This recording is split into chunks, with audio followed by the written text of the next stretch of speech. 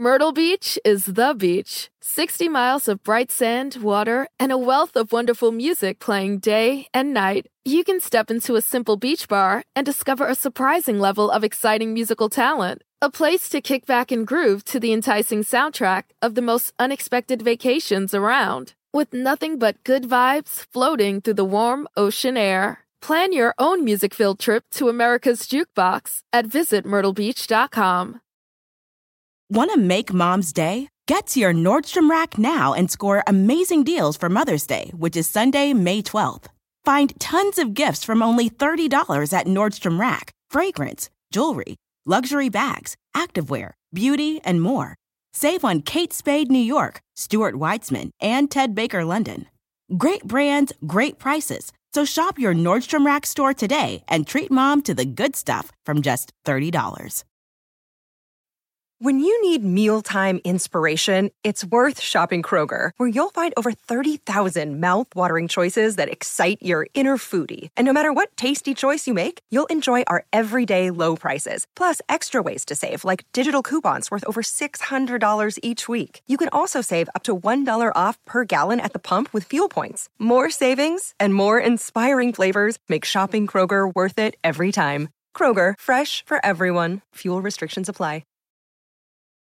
And now, prepare yourself for the only talk radio show you'll want to turn up. Crank this thing. Sirius XM Pandora presents the place where your hard rock and metal voice can still be heard. You bet your ass, baby. Unfiltered, uncensored, say whatever you want. Hit the record button. Anything can happen, you know? I know that ain't nobody out there came to be mellow tonight, now did you?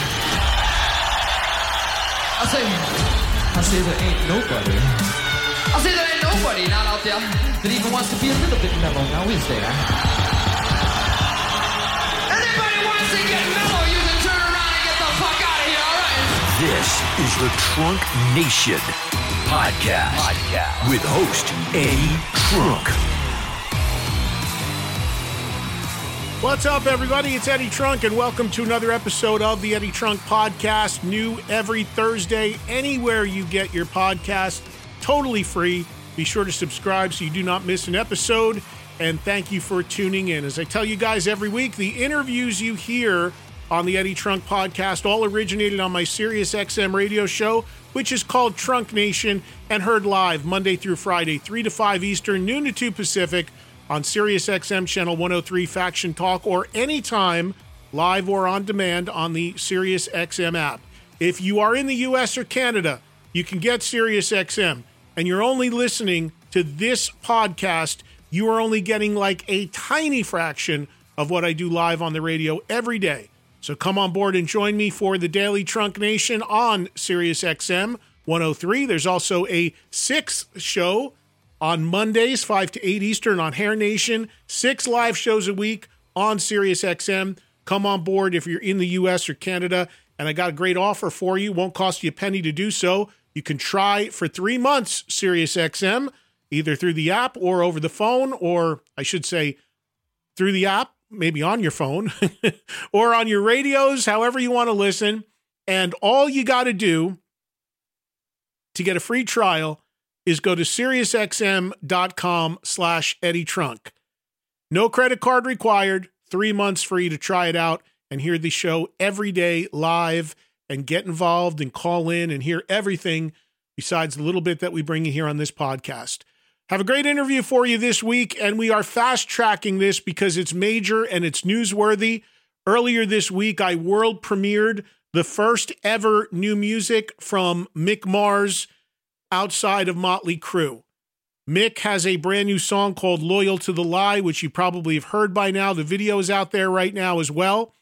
And Mick let me and told me a long time ago he wanted me to premiere the song, and he was good to his word because I did exactly that this past Monday.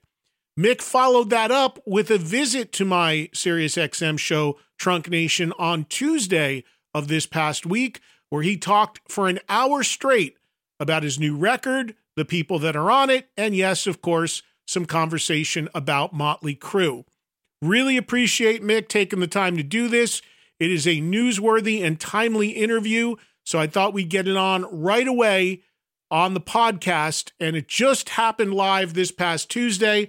We're getting it turned around for you really quick on this one. So we're giving it to you this week. Mick Mars talking about his new album and a whole lot more. And a very important note, when you hear the interview, Mick says during the interview that his album will be released on February 27th. That is incorrect. He made a mistake. The actual release date for the new album is February 23rd. So remember, when you hear this throughout the interview, he mentions a release date of the 27th a couple times. That was in error. The album will actually be out on February 23rd. So mark that on your calendars for Mick's first ever solo album, The Other Side of Mars. With all that being said, here is the one and only Mick Mars on the Eddie Trunk Podcast. How are you, Mick?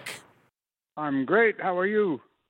I am great. Congratulations. Thank you for letting me break the new song yesterday. Of course, it's out everywhere right now, including the great video for it, which we'll discuss. How does it feel for you after all of this time to finally have this song, at least a song, out there? Oh, man. Well, I'll tell you, I had a few stumbling blocks, here and there, and like brain locks and all sorts of stuff. But, I did take my time on it, of course, because I wanted it to be what I'm hearing in my head. It sounds weird, but sometimes it just does that. I go, But you know what? It's awesome to have it, and I'm so, so, so happy that you premiered it for me. That is the best thing ever. Well, that's very kind of you. I told people you and I talked a long time ago, and you had mentioned it, and I said, Mick is absolutely a man of his word. And I think back, Mick, to what it took to get to yesterday playing it, and even today with the official release, because you had a few moments over the years where you reached out to me and you were about to release something, and then it kind of came to a halt. So what were the biggest stumbling blocks to get to this point where it was like start, stop, or there was a point you even put some clips out on YouTube at one point. So tell me about the whole odyssey to get to where we are now. A lot of the songs, when I was writing them, I listen back and I go, it's a little too weak for Mars, And then, I mean, my commitments to my band and, touring and stuff, that absolutely came first for me. Dedication, to my band and doing that first and putting my stuff on the back burner at the time. When I had time, then I would work on it.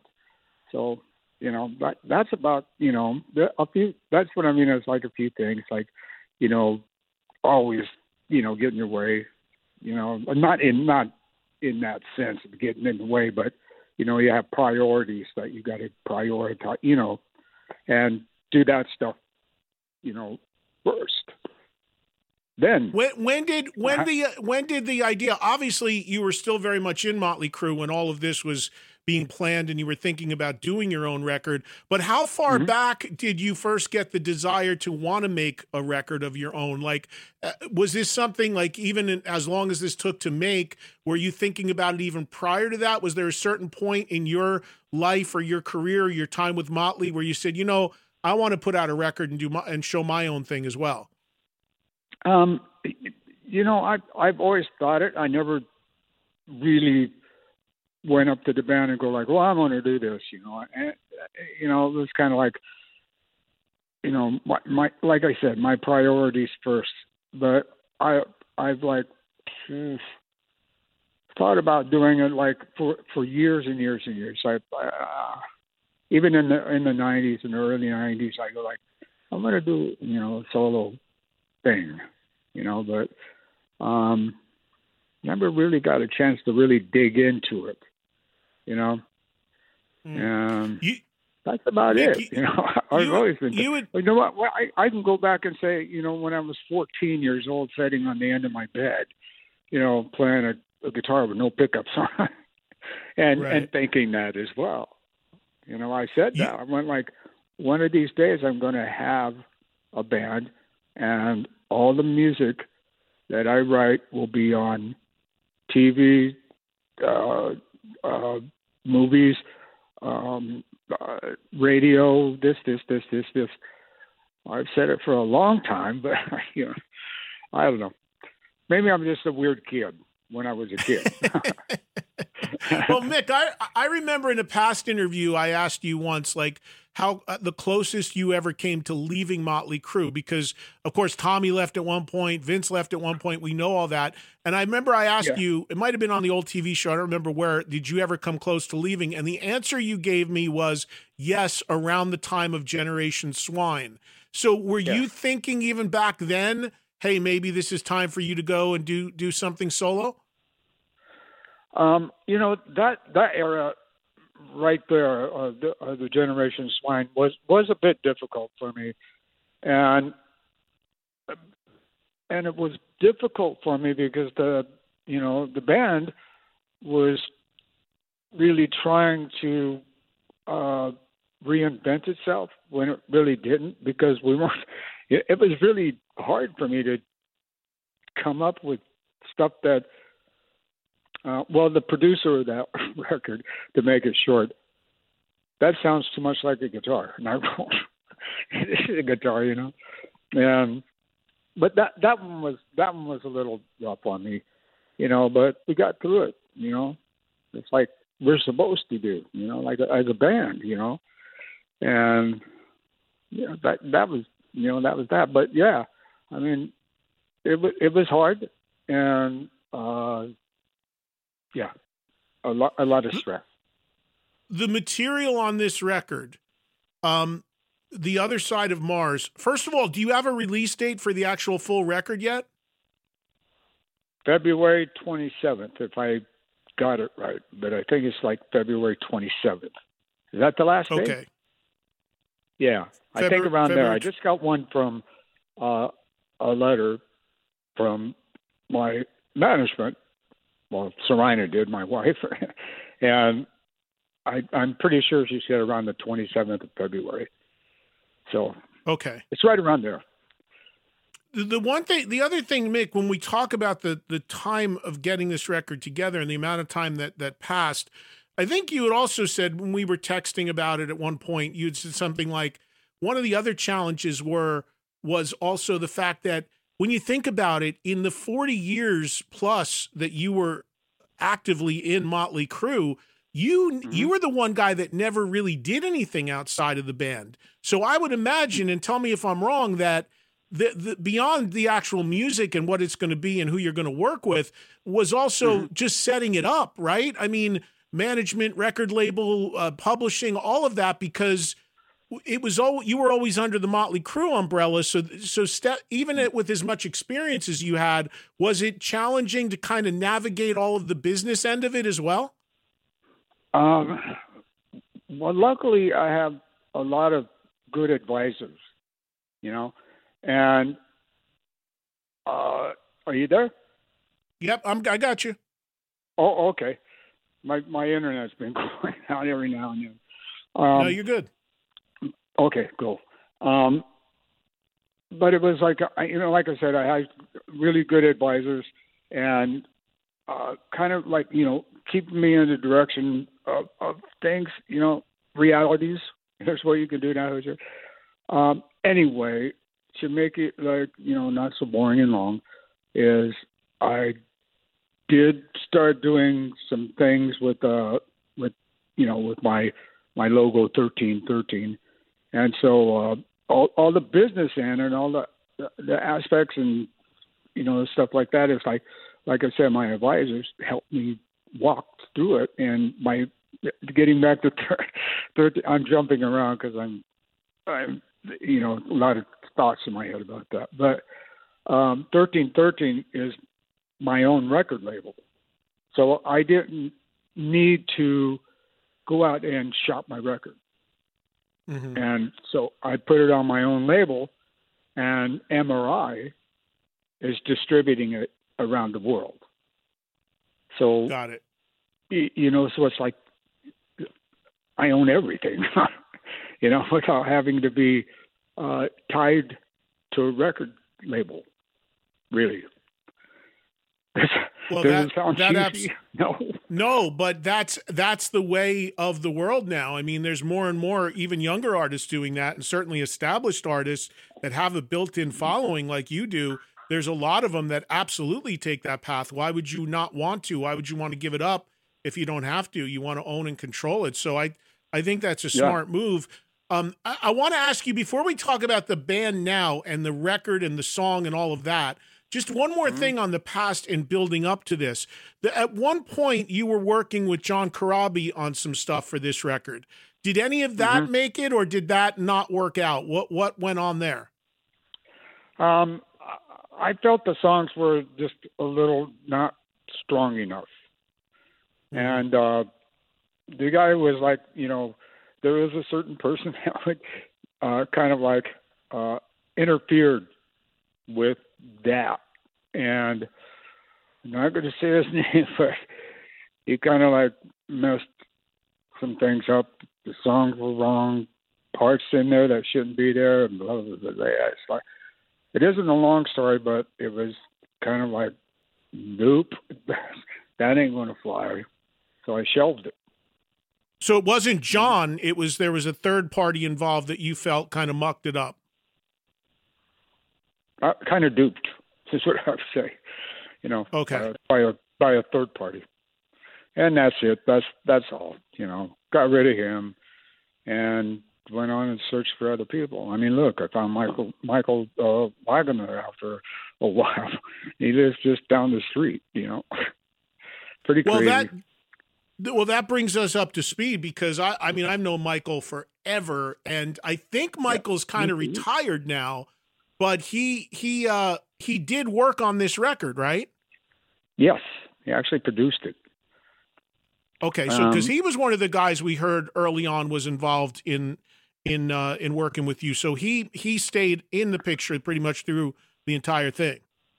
Yes, and what was odd about it is like when Michael and I were talking, is like he did the first Motley record. Before there was Motley, he produced a song by a cover band that I was in, and I mean all those guys like Udo Dirk Schneider from Accept, and all those guys were just like hanging out. They wanted me to play in their band, Accept, so I had a choice of Accept or Motley, that guy. It's just weird. But anyway, I'll get back. I'm sorry, I jumped around everywhere. No, I love this. Are you kidding me? And I never heard that before. The idea of you possibly being in a very German band like Accept and play, but you know what? I can understand that though, because one of the things that's such a trademark about your playing is your tone. And I want to talk about that, but man, that your tone in Accept would have absolutely worked, because Wolf Hoffman has that big tone too. That would be really cool. Yeah, huge. But yeah, like I said, of course I chose Motley Crue, and Michael did my first recordings and my last. I'm the last one that he produced. How's that for cool? Right, because he did retire. I remember him telling me he was pretty much done. But that is pretty cool that you bookend his career. That is awesome. So as far as the one song that people can hear now, "Loyal to the Lie," which again we premiered yesterday, it's out now. The video's out. Let's talk about who is on this record and who is a part of it. Wagner produces it, and then one of the guys who I know had a lot to do with it, according to the press release, is Paul Taylor, best known for being in Winger, very talented writer, musician. Tell me how, I know Paul lives there in Nashville. Tell me how you ended up getting him involved in the material. Well, with Paul, Michael introduced me to Paul. And I go, Paul Taylor, and I go like, what band? And he goes, Winger and Alice Cooper. He played with Alice Cooper too for a while. And I went, cool. And he came over and he listened to a couple of the really rough ideas that I had. And we just like, it was like, I don't know, like a chemistry that he and I had together. And we just like pulled off a bunch of really cool stuff right away. I'm going, this is great. This is cool. And because the guy is like way more talented than anybody would think. You know, I mean, multi-instrumentalist. I mean, he does a lot of stuff, you know. Mm-hmm. And really, really cool guy, down to earth. No, you know him, don't you? Oh, yeah, very well, yeah. Yeah. So it's like, you know, so you know how he is. He's just like mellow all the time. Totally. No kind of like, we'll do it this way. No, you won't. You're going to do this. You know, none of that stuff. It's just like, whoosh, straight ahead, let's go. You know, it was a new experience, I guess, you know. So did he co-write with you most of the tracks? He did. Jacob did. But me being me, right, is like I did the old Nashville split. You know what that is? No. Okay, well, I go like this. Okay, a Nashville split is like who's ever involved, you know, with that, any kind of writing or whatever. When all is said and done, it's just like the publishing, the this. How the main songwriter takes the bulk of the money. Mm-hmm. I go, no, we're doing it in Nashville. It's a third for each of us. I get 33 and a third penny. You know, so right. That's how I set it up and did it that way, because, you know, it's like, why would you greedy bastard? You know, I don't know. Well, that's a good way to keep the peace too. You know, that's always, because you always have those situations where in any band, if there's one guy that writes all the songs, gets all the publishing, he's getting all the money, and the other three guys are angry, and it ends up leading to animosity. Exactly. That, you know, I don't know if this would ever become a band, but, you know, it's like if I'm working with them again or whatever, you know, maybe I'm just different or something, but fair is fair to me. It's like if you're going to have somebody write with you, they need their share, you know, even if they're sitting in the room, let's say. They're entitled to something. And it's just the way I think. You know? That's awesome, Mick. That's very admirable. Now, you mentioned Jacob. Jacob Bunton is the singer on most of the tracks. Jacob is another old friend. Jacob is another immensely talented guy. People that may not know Jacob, he had a band back in the day called Lynam. He also he sang for a brief time with Steven Adler, but Jacob has this whole other side to him that people don't really are not aware of his talent as a producer, as a writer. He does stuff in pop music that people would never imagine. Very talented guy. And I'm so glad he's a part of this, and he is the singer on Loyal to the Lie. How did you, I imagine you went through trying to find singers for a bit here. How did you end up getting connected with Jacob, who's an LA guy? Hold on a minute. I bought a bit of a cold, but interestingly enough, it just went down the line because Paul knew Jacob. Oh, okay.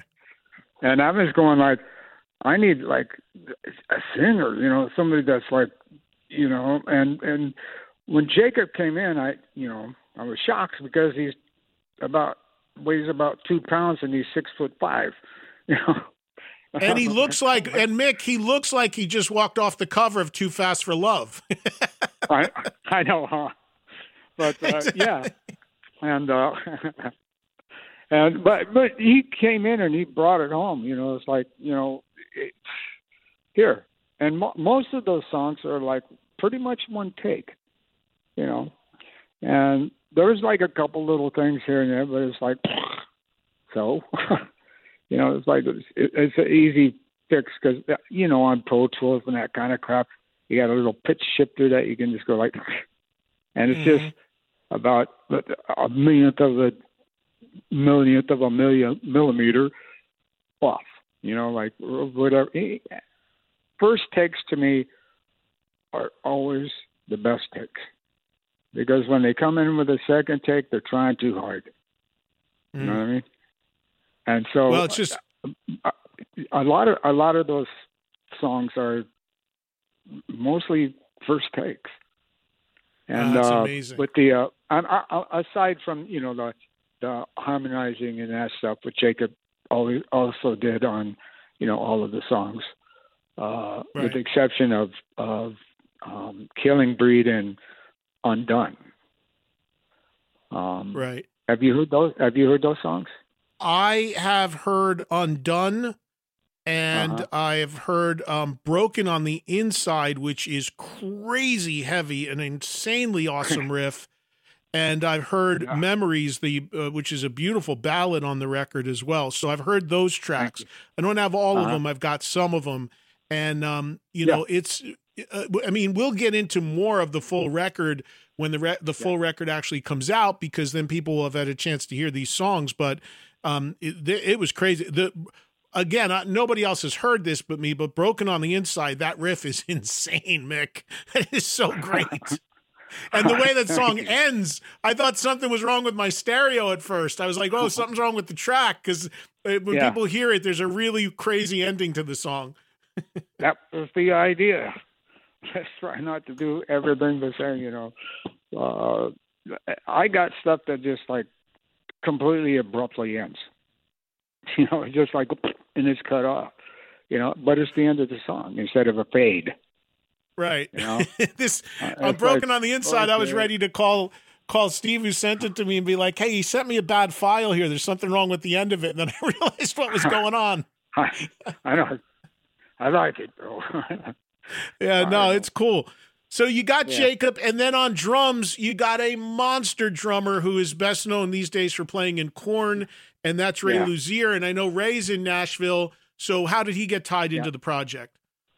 That was from Michael Wagner. Okay. And he goes, well, I can get Ray Luzier to play. And I go, okay, really? And he goes, yeah. And I go, get him over here. And he was pretty stoked. Ray was. I'm sure. I still got like all of the sticks here that he broke during that recording that record. So I just I don't know, make a bundle and send them out to people too, and just go like, here, this is Ray Luzier that he played on this and this and this and this, Right. So, I don't know. I'm trying to think of something cool that, to give, my fans, at least, I don't know. Well, the other guy that came into the picture here and played a role in the record is a guy named Chris Collier, who not only mixed the record but played bass on it as well, right? Yes. Now that guy, Chris Collier, is he did a lot of the Korn stuff as well. The heavier bands like that. Mm-hmm. And when he mixed and mastered it, it's like I didn't like the bass parts on it. So I flew him out here to Nashville. He lives in Las Vegas. And I flew him out here, and I go, help me with this. And so he played bass on all of the stuff too. And I was going like, that's what I need to hear, So it's like finding the right people, is I don't know, it's the most important. And a lot of people think they find the right person, and it turns out not. So right. Well, and that's too. You got to navigate through all that stuff, and that's another thing that leads to it taking so long to finally get it right and get it out. The last piece of this, in terms of putting this record together, you do have a vocalist besides Jacob on the record named Brian Gamboa, if I'm saying that right. What is the story with him, and how did you decide to use a second vocalist on some tracks? Well, this may sound like a little off kilter, but it shows my age too. Like, we'll take it back to the Beatles. You know, there was John Lennon that sang lead. There was Paul that sang lead. Not all the same voice on every track.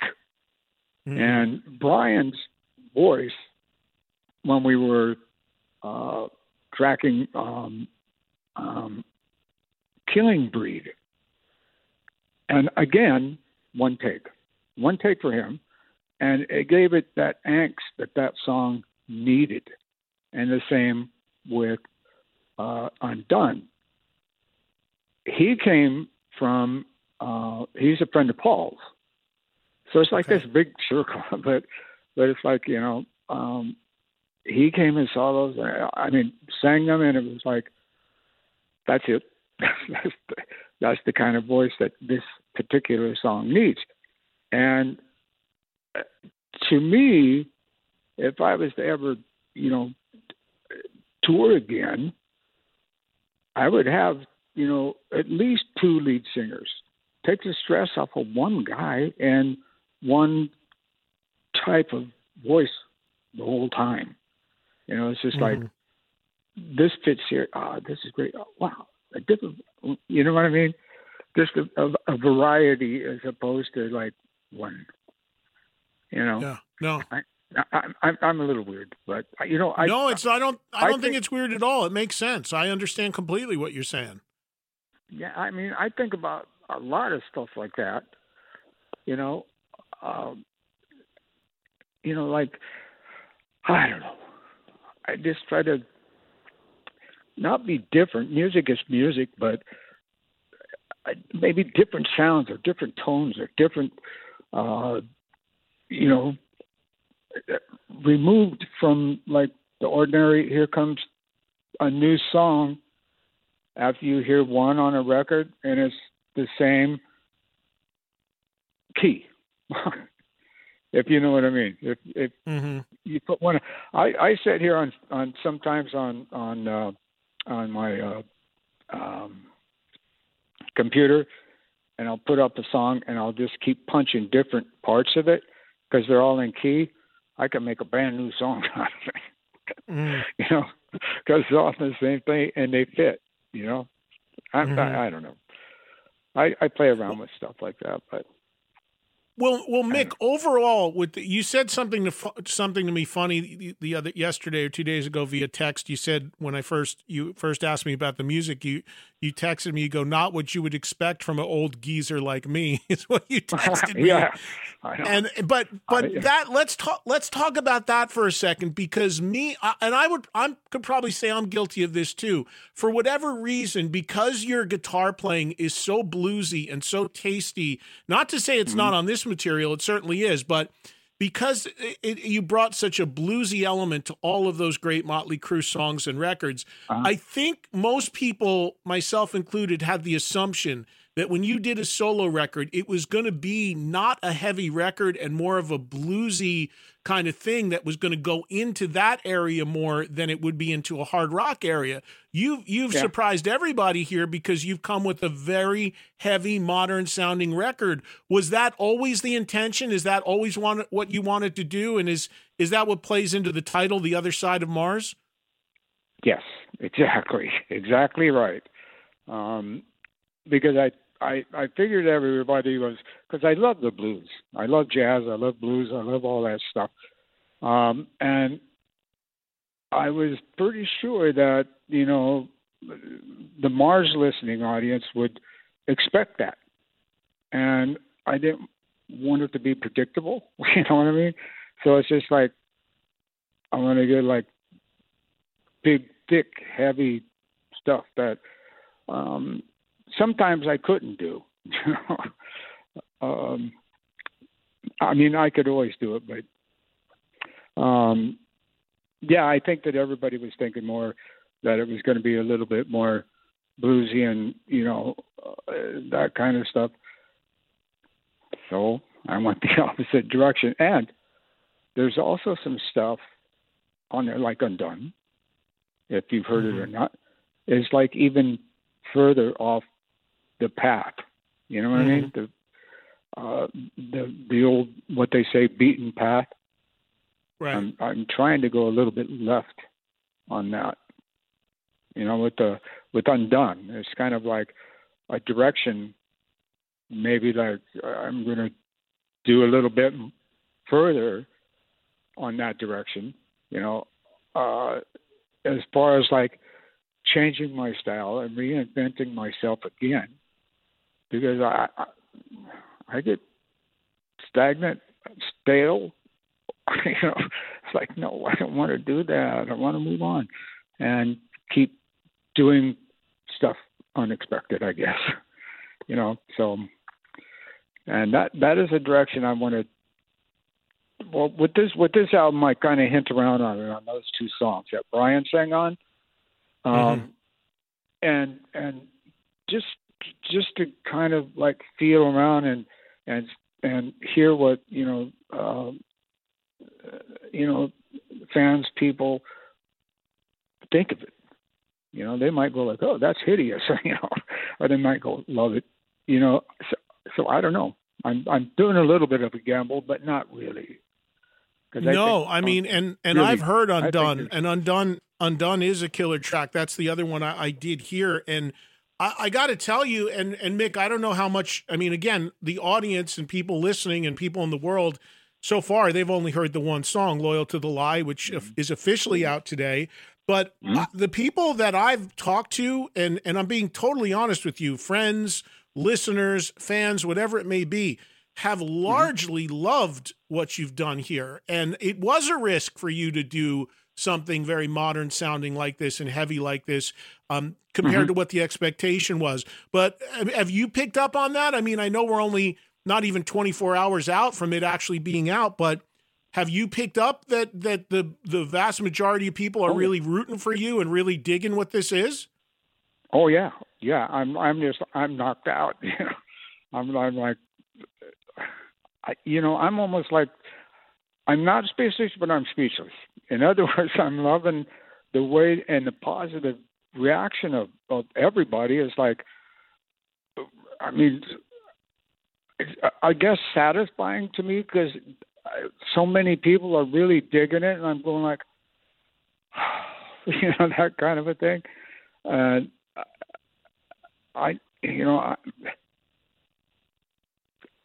don't know. I'm just thrilled to death, that so many people are digging it. And a little earlier, you were talking about my album, right? I wanted to also give. Do you know how diverse my record is? What's that? How so? The diversity of it. I mean, it's like the four songs. Well, yeah, the four songs I've heard. Yeah. I mean, Memories is obviously radically different than something like Broken on the Inside. So yes, from what I've heard, yeah. Well, I mean, I wanted to give some diverse things, and it's like, with Memories, let's say, that song, what I had in mind, I wrote it on guitar, and I had Paul transfer it or transpose it to piano, right? And then I go, that's it, nothing else, no drums, no nothing, as if Freddie Mercury would come out from the back of the stage and just like play and sing, that type of thing is what I wanted to capture on that song. And I think that I came pretty close.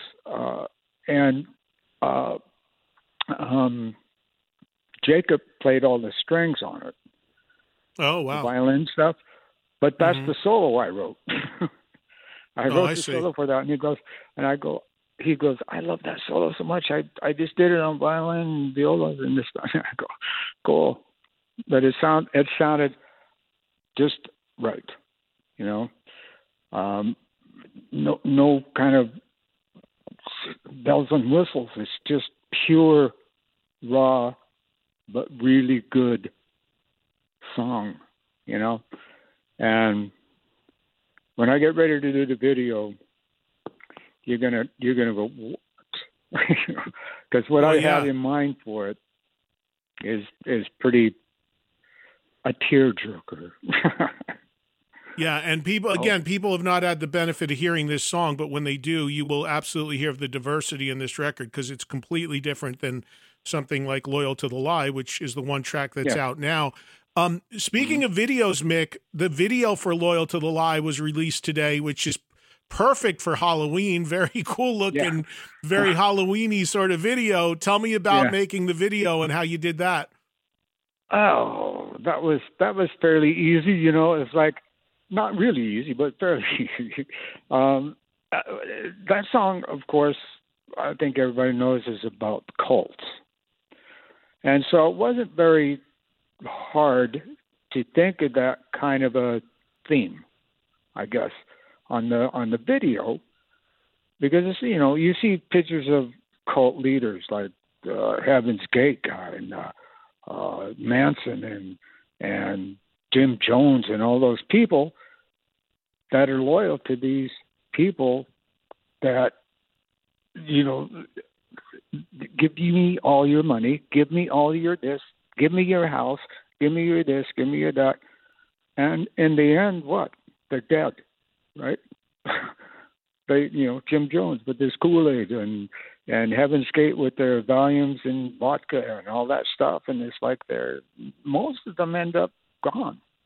And it's like, why do you want to do that, man? And so it's like, I that's basically what you know, the video is based on. It's like, here I am, here's my staff, and you know, and it's like so many people are just loyal to lies and manipulation and stuff, and it's just, you know, it I don't know, it makes me upset. Mad, Mick, did you write a lot of the lyrics on the record, or did somebody else work with you on the lyrics department? Paul did quite a bit, and Jacob did some as well. I mean, we did collaborate together on those things, but it's like I had a specific thing that I wanted to write about, and you know, bring it across or bring it to attention or bring it to this. Some of the songs are just, you know, songs about something, but there are some of the songs that really have meaning to them, like Loyal to the Lie and like Memories and, you know, Right Side of Wrong. That song it's an oxymoron song, right? But what it's kind of like is like, here's Return of the Jedi, and then there's Boba Fett or whoever the heck over here, and both of them think they're right, but they're not. They're wrong. You know, the right side of wrong is, you know, like I said, an oxymoron. It's not meant to be confusing and stuff, but it's like how that happens, you know. And, you know, I got to tell you, I'm glad that you explained just now what Loyal to the Lie is about, that it's about cults, because I got to tell you, and you may be picking up on this, and I know you're in the early going here, and some may ask you about it, but there were more than one listener said to me, oh, Loyal to the Lie, that's about Mick's grievance with Motley Crue right now. And I said, maybe not, because I'm sure this was written a long time ago, but is there some messaging in it, or is it purely about, is it have nothing to do with that? No, you know, Motley will always be a part of me, my legacy, my stuff that I've done, and I loved what, you know, we've done, but there's a time to call it, you know, and with this crap that I have, is gotten a little rough on me traveling, so it's like, you know, it is what it is. But no, that song is full-blown just against the lie, whether it be cultist or, I'm not going to say government, but I said governors, right? You know, government and that kind of stuff. So it's like, you know, gullibility. I don't know. I don't know where to exactly, put the finger on it, but it's like it was for that reason of people being lied to, people being manipulated, people doing this, and in the end, like I said, they die. They're dead.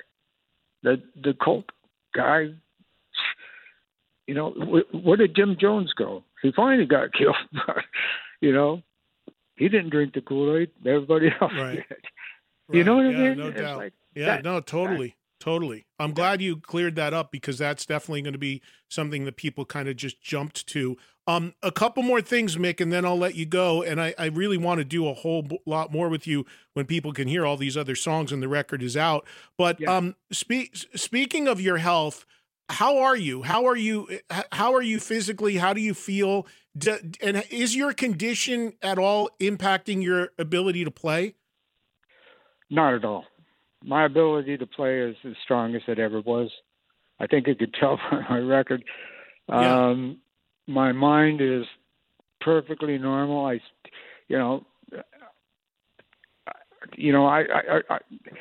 when you're not very old, but I'm an old guy, and I still feel like my brain says you're only 19. You know how that works, and it's like, no, there's nothing wrong with my memory. There's nothing wrong with anything except for, I have AS, and that stuff gets to be pretty painful when you have to travel and the intensity of that, get on this flight and fly here 13 hours and then get up and play and do this and then go. It gets to be pretty much of a beating. And you already know, you've been out there with it. When you were a little kid. I still got photos of you with Motley. Oh, I got a photo with you when you guys were opening for Ozzy, which is classic. And I was a kid. Yeah, that's when I first started 40 years ago. So I'm not young, Mick, by any stretch. I got my aches and pains too, but it's nothing compared to what you deal with. And, you touched on earlier if you were able to do live shows. Now, I know the idea of large scale touring is probably going to be difficult for you, but is there a side to you that would like to put a band together and hopes to go out, even if it's a local date there in Nashville, and actually go up and play this stuff live? Is that a goal for you? I'm a little bit, I would like to, I've said before that I would do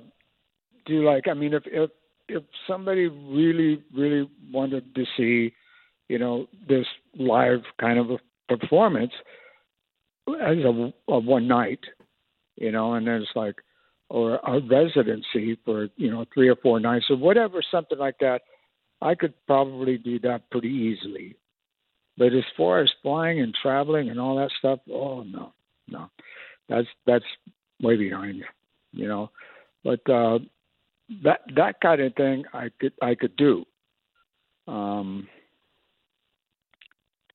to Europe and flying to Japan and then flying to Australia and doing this and going through crowds and going to blah, blah, blah, blah, becomes a beating, even on a youngster.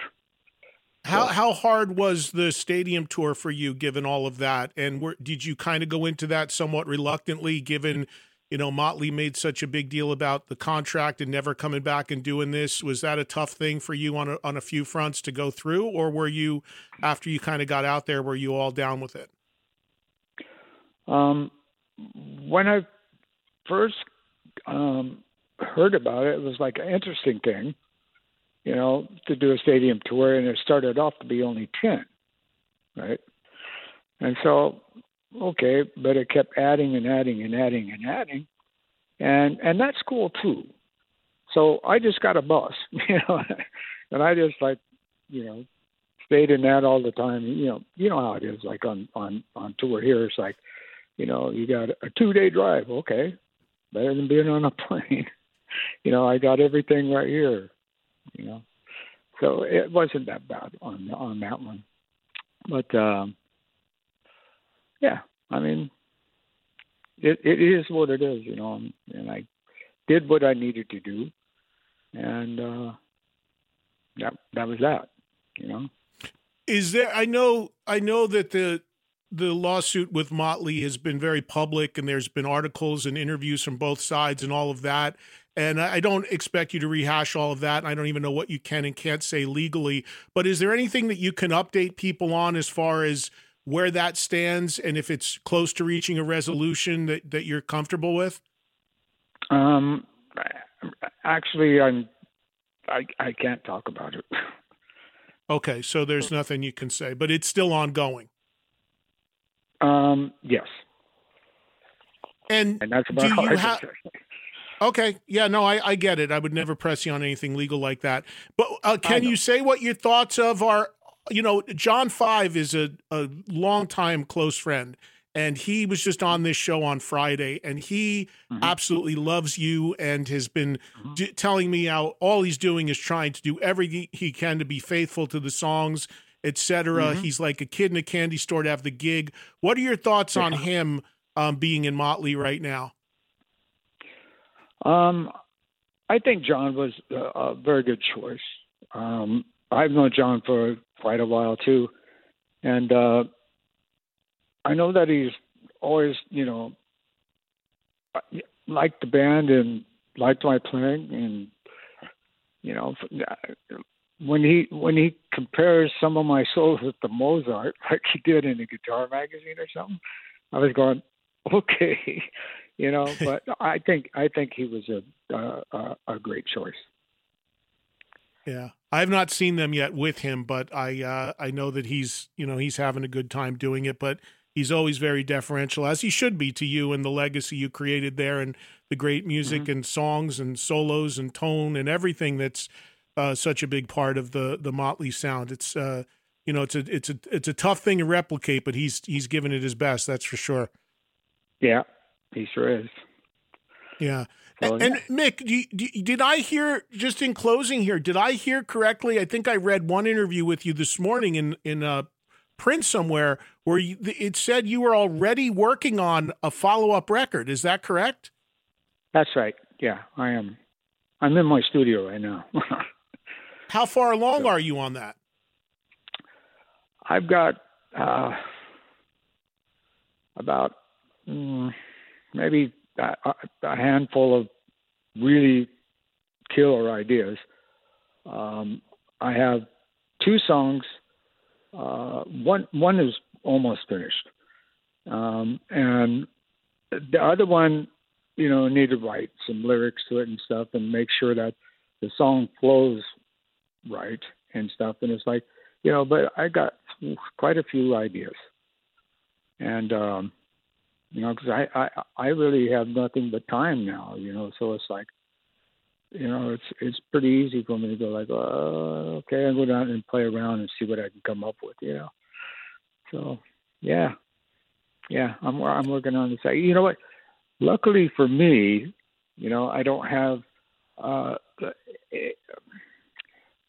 straight up. I'm going to say it this way: when you're in a band and you're a touring band, and you put out records, and I think you pretty much know this as well, that you can go out 9 or 10 months, and come back and you got the record company and your manager and stuff. Oh, we need a new album in 6 weeks. And it's never as good as the first one. And then you're back out on tour again, And so it's, I don't know. I don't have to have that. Right. Luckily. Well, with that being said, Mick, this is a great question I always wanted to ask you, and that maybe ties in here. What is your favorite, personally, what is your favorite Motley Crue record?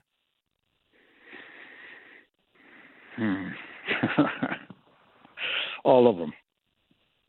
Except for Generation Swine. That one was too rough. That was a bit rough one. You really think they're all equally great? You like them all equally? Well, there's certain songs on each one of them that I really like, yeah. Right. On each individual ones, it's like there's songs on there that I really like, and some songs are I call them filler songs. And I know that you know what that is too. I can, I like pretty much quite a few of the songs on, all. I agree with you that there's stuff on all the records that I like. Even, believe it or not, Generation Swine, there's a couple things on there I like. But to me, I always go to the first record. Because you made that mention about you have your whole life to do that first record, and I just love Too Fast for Love. To this day, it's my top to bottom. I love that record. And then, of course, I'm sure you're aware, but this mega deluxe box set of Shout at the Devil just came out for its anniversary. With some extra stuff on there. But just maybe because of my age, I always default to those early records. But that first album is just that perfect mix of metal, glam, pop, a little bit everything going on. I just love the sound of it. I love everything about it. Yeah, that's the hungry years, and you're hungry for that. And then after you get it, it's like you're full. So you put out, a lot of bands aren't reminded of being hungry. No, they go like, they put out, a poopy album. You know what I mean? And it's like, to all the musicians out there, never not get full. Be hungry all the time. The time. Reinvent yourself. Redo this. Don't repeat. God. Yeah. That's why I'm so old. One more thing on the Motley catalog. Over the years, what's crazy is the one record with Karabi has become this thing where people absolutely love that self-titled record now. I talk to John about it all the time. It comes up constantly with fans to me. That record, even at the time being a tough sell, has aged remarkably well. Yeah. Well, that at the time, people actually weren't ready to accept it. But, things, after time and stuff, and then all this, it's like, oh, okay, how come this didn't do, So it's all good,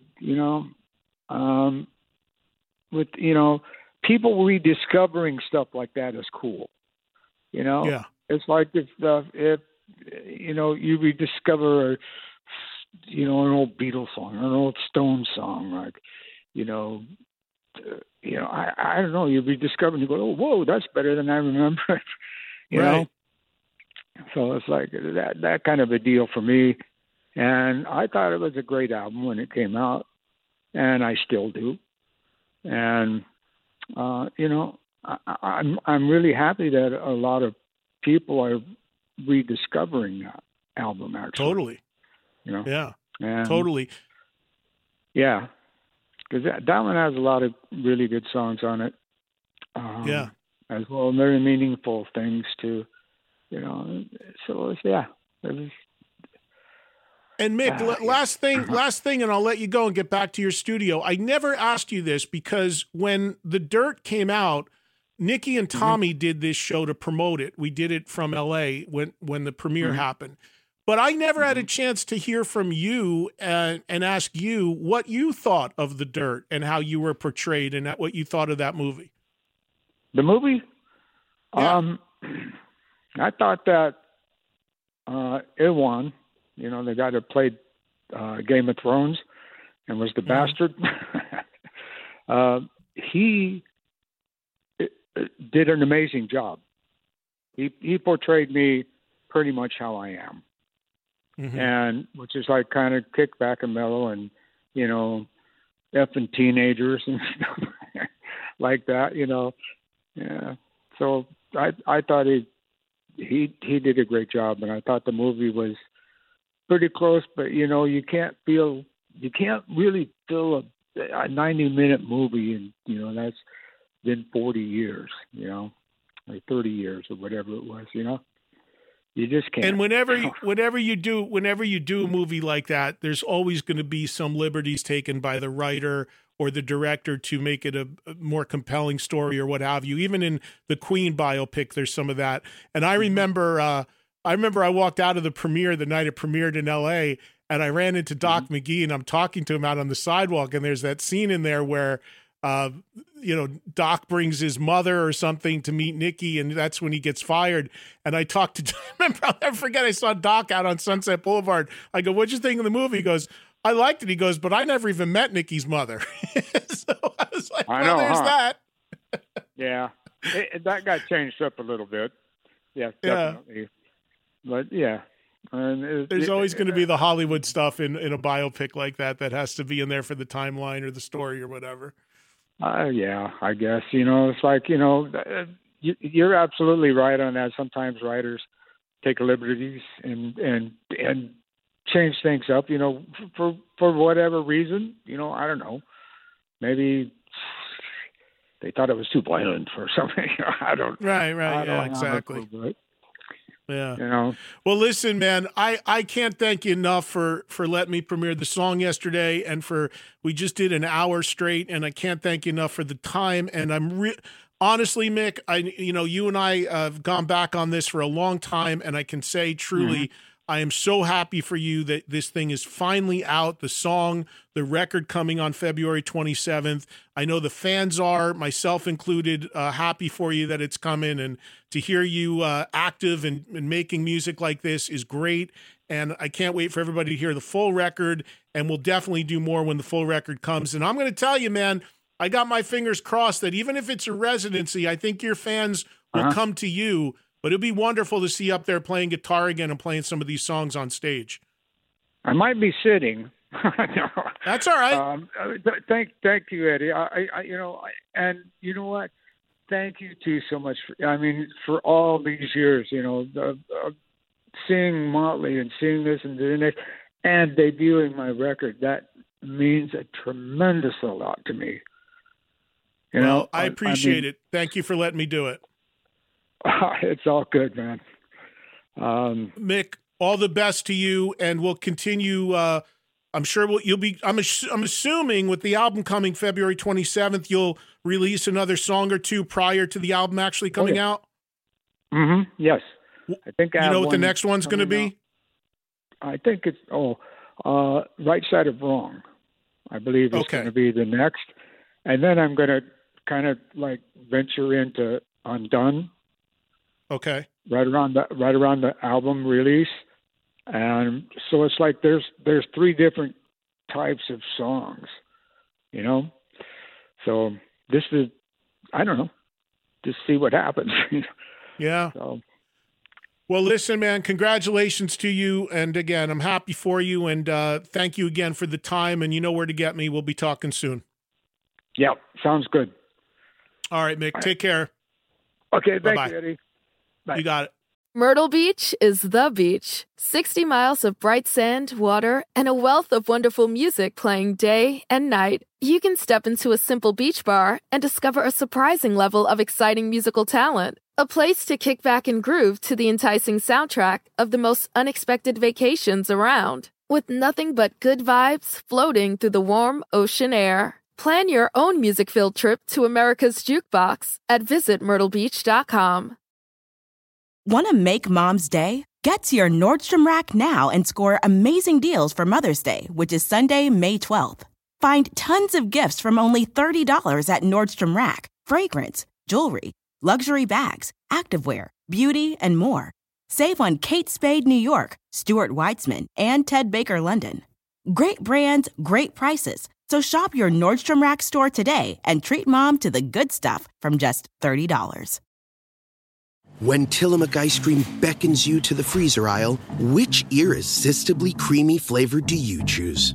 While you're thinking, try not to fog up the glass. Tillamook ice cream. Extraordinary dairy.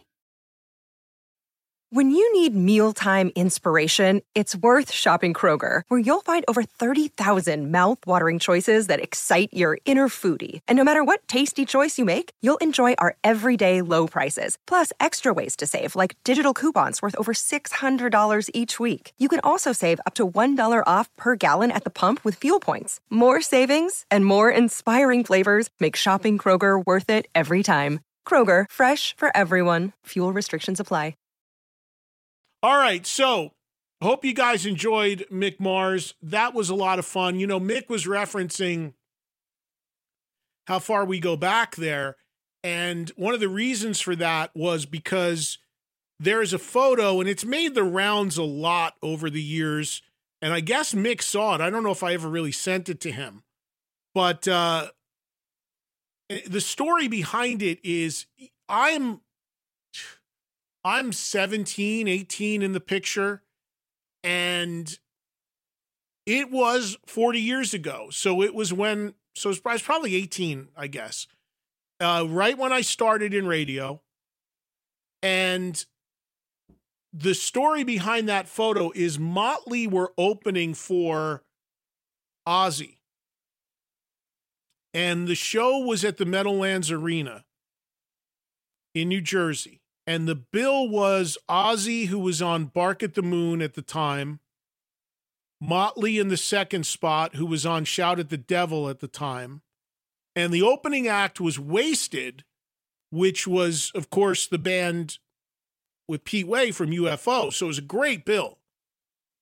And I was brand new in radio at the time. I had just started, and I just started doing a metal show on radio in New Jersey. And Ozzy was going around, well, Ozzy's label at the time was going around to radio stations in wherever the tour was hitting and asking if anyone would like to go on stage and be a part of the Ozzy show. So being the metal kid at my local rock station in New Jersey, DHA back then, the program director at the time said, hey, you know, I just started this thing called the Metal Show, and I just started doing it on the weekends there. And he said, hey, you know, do you want to go and be on stage with Ozzy at the Meadowlands? I'm like, what? Yeah. What? So at 18, I was dispatched to the show. And the bit that they were doing was, there's a song called by Ozzy, Journey to the Center of Eternity, if you know the song on that record.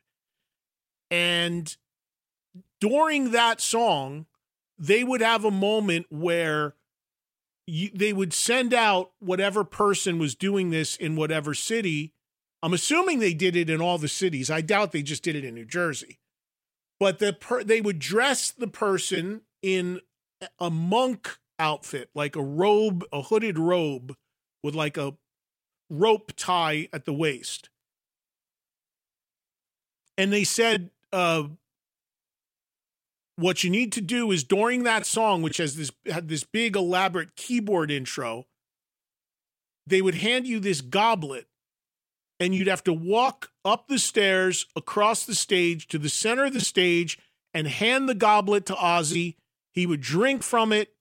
He'd hand it back to you, and you need to turn around and walk right back off the stage. That was the part. And I did it. So I remember they put the robe on me. I remember they gave me specific instructions. Don't wave. Don't look to the audience. Keep your head down. Don't talk to Ozzy. Hand him the goblet. He hands it back. You walk off. That's it. So I did that at the Meadowlands Arena in front of like 15,000 people. I remember there's all kinds of shit thrown on the stage. Again, back then, 83, whatever it was, people didn't have cell phones. People didn't have cameras. People didn't have video cameras. I mean, that was all not a thing. Remember back in those days, you weren't allowed to bring a camera in. You got patted down for cameras. So I have no documentation of me on the stage doing it beyond the fact that I know I did it. And I talked to Jakey Lee about this once too. I'll never forget. He was standing by his amp when I did it, and his guitar cord was going right across the stage, and I was this close to tripping in front of 15,000 people on stage. And Jake saw me about to trip and whipped his cord and saved me. Jake didn't know me then, but I've talked to him about it since.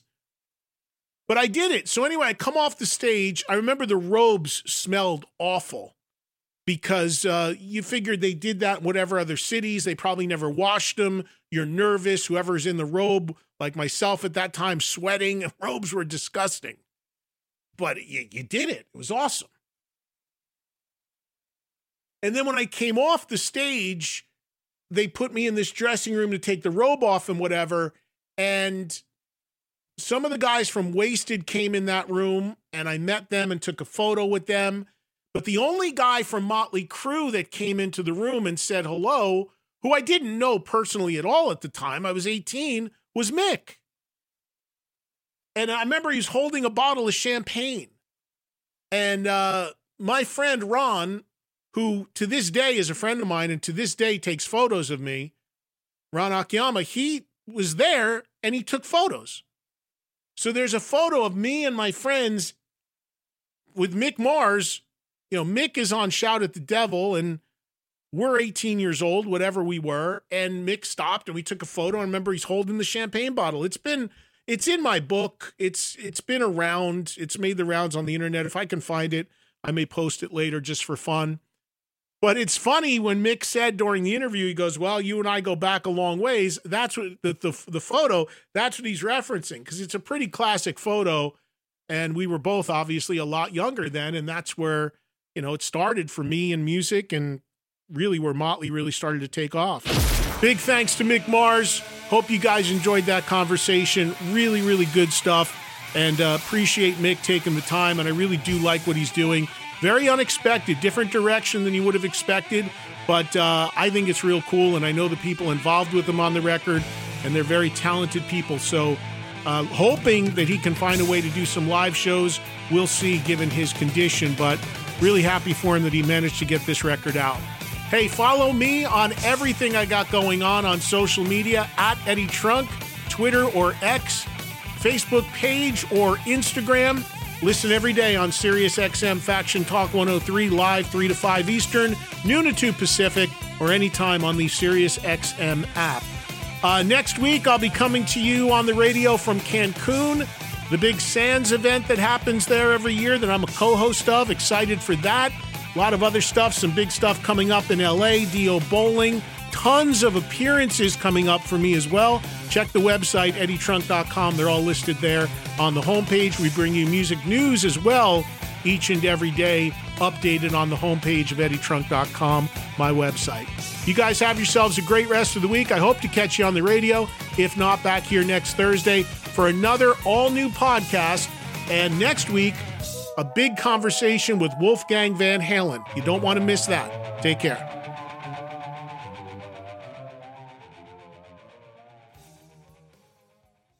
Myrtle Beach is the beach. 60 miles of bright sand, water, and a wealth of wonderful music playing day and night. You can step into a simple beach bar and discover a surprising level of exciting musical talent. A place to kick back and groove to the enticing soundtrack of the most unexpected vacations around. With nothing but good vibes floating through the warm ocean air. Plan your own music-filled trip to America's Jukebox at visitmyrtlebeach.com. Want to make Mom's Day? Get to your Nordstrom Rack now and score amazing deals for Mother's Day, which is Sunday, May 12th. Find tons of gifts from only $30 at Nordstrom Rack. Fragrance, jewelry, luxury bags, activewear, beauty, and more. Save on Kate Spade New York, Stuart Weitzman, and Ted Baker London. Great brands, great prices. So shop your Nordstrom Rack store today and treat Mom to the good stuff from just $30.